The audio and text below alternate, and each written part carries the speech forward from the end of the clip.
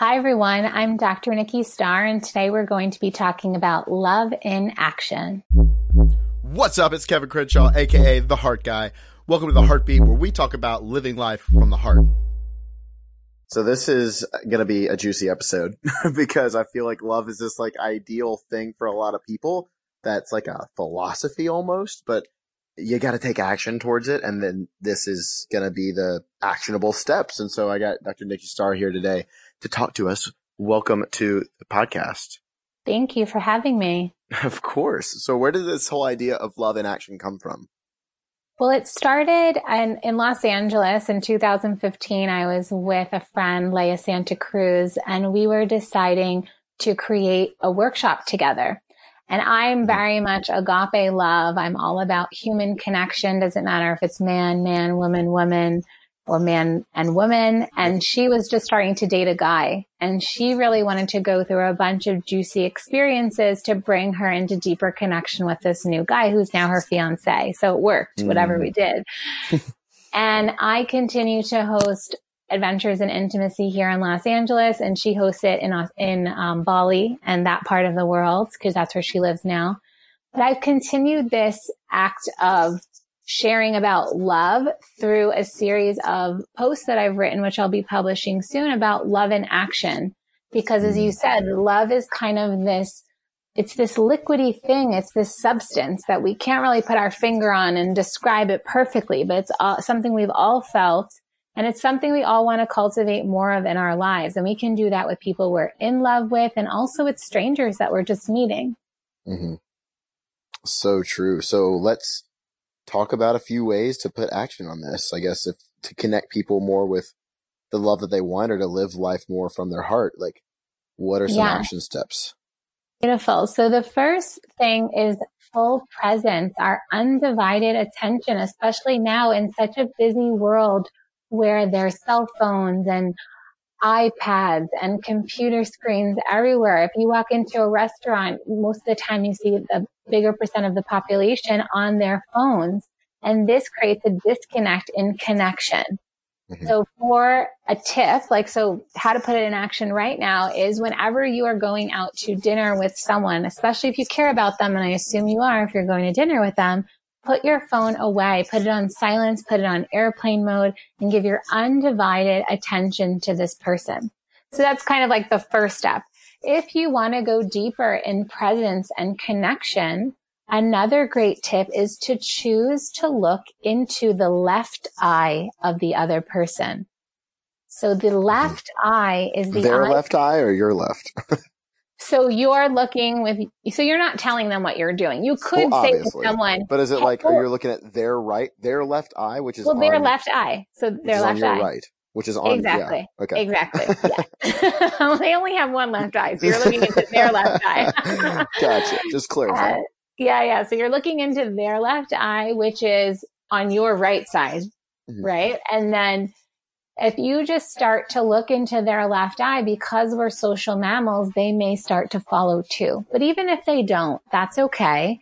And the idea is it becomes a one point of focus. So your full attention is on them, because also, even if we give someone our full attention by shutting our phones off, we may start to get distracted by the sounds in the restaurant, what's around us, and even look away as we're talking. But for someone to really feel our full presence, eye gazing is the perfect way to do that. And even most couples don't really take the time to look into each other's eyes. So this is a really powerful way to do that. If you are close with someone and you feel comfortable, and maybe they're your beloved or your partner or they're your best friend, you could say, hey, let's try this experiment. And you can set a timer for 3 minutes and look into each other's left eye. So you would point to your left eye. They would point to their left eye. When it's clear which is the left eye, you both choose to focus there. And it's really incredible what starts to happen, where you might start to laugh, you might start to cry. It becomes an energy practice where people really exchange heart to heart. And that's one of my favorite things to do, to quickly and deeply connect with someone on a heart level. Another great tip for love in action is hugs. right? As humans, we were made to hug because we have these really long arms that easily wrap around a body. And our arms and our hands are just an extension of our heart. So when we take the time to hug another person for more than a minute, studies show that our brain releases chemicals that are antidepressive, that are the happy chemicals. And these are chemicals like dopamine and serotonin and oxytocin. You may have already heard about these. And these are the chemicals that antidepressants and even drugs, recreation, like, drugs in general, people are looking for this kind of high. Well, you can actually do that just by hugging someone for 2 to 3 minutes. And you really kind of get settled and cozy and relaxed into this space. And you will feel a shift in consciousness because your brain will release all of these juicy feel-good hormones. Right. So that's one of my other really favorite ways. Another tip for love in action is also connected to touch. So for example, if you met someone and you just started giving them a shoulder rub, that could be weird. Oh my gosh, that's so amazing, right? So this one is a little bit, you have to ask permission first. But when we give and receive touch, we also connect, just like with the hugs, we also release these feel-good chemicals in the brain. And so much of connection is actually created by touch because oxytocin is released when we touch. And that's the bonding hormone. That's the hormone of trust. And as a medical doctor, I went to medical school and really we prescribe so many people antidepressants. And what I find is people are depressed because there's less and less human connection happening in the world. And just like we have our meditation practices and our healthy eating habits, I personally feel part of self-care is giving and receiving touch. So let's say if you don't have, if you were to poll people and go out in the street and ask people, when was the last time you received a really good hug? You may find that people have gone more than a week, maybe even they might say months without a really good hug. Wow. The kind of hug that really softens your body and where you really felt held, supported, and seen. I can guarantee you that even now there's all these professional cuddling services that are coming out. I'm serious. It's really interesting. So that's something I always like to share about because these are free. This is free medicine, hugs, free medicine. And so whether it's a colleague, whether it's a housemate you live with, whether it's your partner, your family, your parents, taking that time to hug really makes a difference. I was once on a Fox reality show called Utopia, and they hashtagged me Dr. Love because I said my utopia is all about love. And I was like, well, it's like we're really close and affectionate. We create a friendship and a bond and even become like a family. And hugs are normal, and we even cuddle if we feel like we need support. And they thought it was crazy, but the best thing is by the end of the show, the time when the show it ended up being canceled, but we were all hugging. It was like at the end of a great talk, we were like, okay, let's hug now. So it's really contagious, actually. It's a beautiful thing that's really contagious. That's incredible. And I love that you have broken down the science behind it. And it's not just like, oh, I want a hug. It's understanding why and chemically what's going on that builds trust and connection. Exactly. And, and I know that people really like things to be explained, like why this. And I realized for the eye gazing, I was starting to explain it. The reason why you look into the left eye is because the left eye is on the same side as the heart side. So it's the side that is more receptive, and it is the side that's more connected to the heart. The left side of the body is also considered the more feminine side, which is the more receptive side. And when I say feminine, all people have feminine and masculine qualities. It doesn't matter if you're a man or a woman.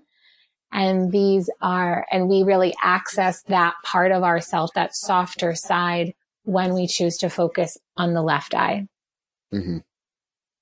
Yeah, and I think that's a really important exercise to do for people that maybe you're getting to know somebody or you are dating them or whatever.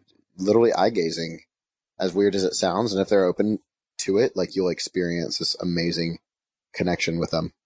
Exactly, because it's the eyes are the window to the soul. But could you explain for me chemically what's happening, because understand it from an energetic sense, because I do a lot with energy work, but like what is happening chemically in the body when you're staring into somebody's eye? Well, the interesting thing that people have reported it's similar to, so I believe this is my experience. I don't actually have gone and like measured it, but based on my experience from doing it and what I know physiologically in the body is when you start to eye gaze, you build that trust and there might be some fear, there might be things that come up to be released, but once they do, this energetic connection happens first. And then that energetic connection that creates a sense of connection, I believe that also the dopamine and the serotonin and all of that is being released because people report that the pupils dilate when it's happening. So you see a physiologic change, and generally when the pupils dilate, it's because just like when you are high, for example, if you were to take any kind of substance, your pupils dilate, and that's because of the chemicals that are released in the brain. So any kind of connection is going to physiologically create some kind of rush or release in the body that is healing and full of love, but then you don't have those side effects that medications or drugs cause, because there's a lot of risks associated with both prescription medication and drugs, including heart attacks, etc. But this is naturally regulated by your body, so it would only have healing effects. That's absolutely wonderful. And I know that you could talk about this for probably hours. So where can people dive in deeper and like learn more about what you're doing and kind of the work that you do and the medicine you give? Thank you. I would love to share. And so you can follow me on Instagram at Dr. Nikki Starr, DrNikkistarr. And you can also find more about me on my website at drnikkistarr.com. Awesome. Well, thank you again so much, Nikki, for being on the show. Thank you for having me. Of course, for everybody listening, go check her stuff out. And as always, put some heart into everything that you do today.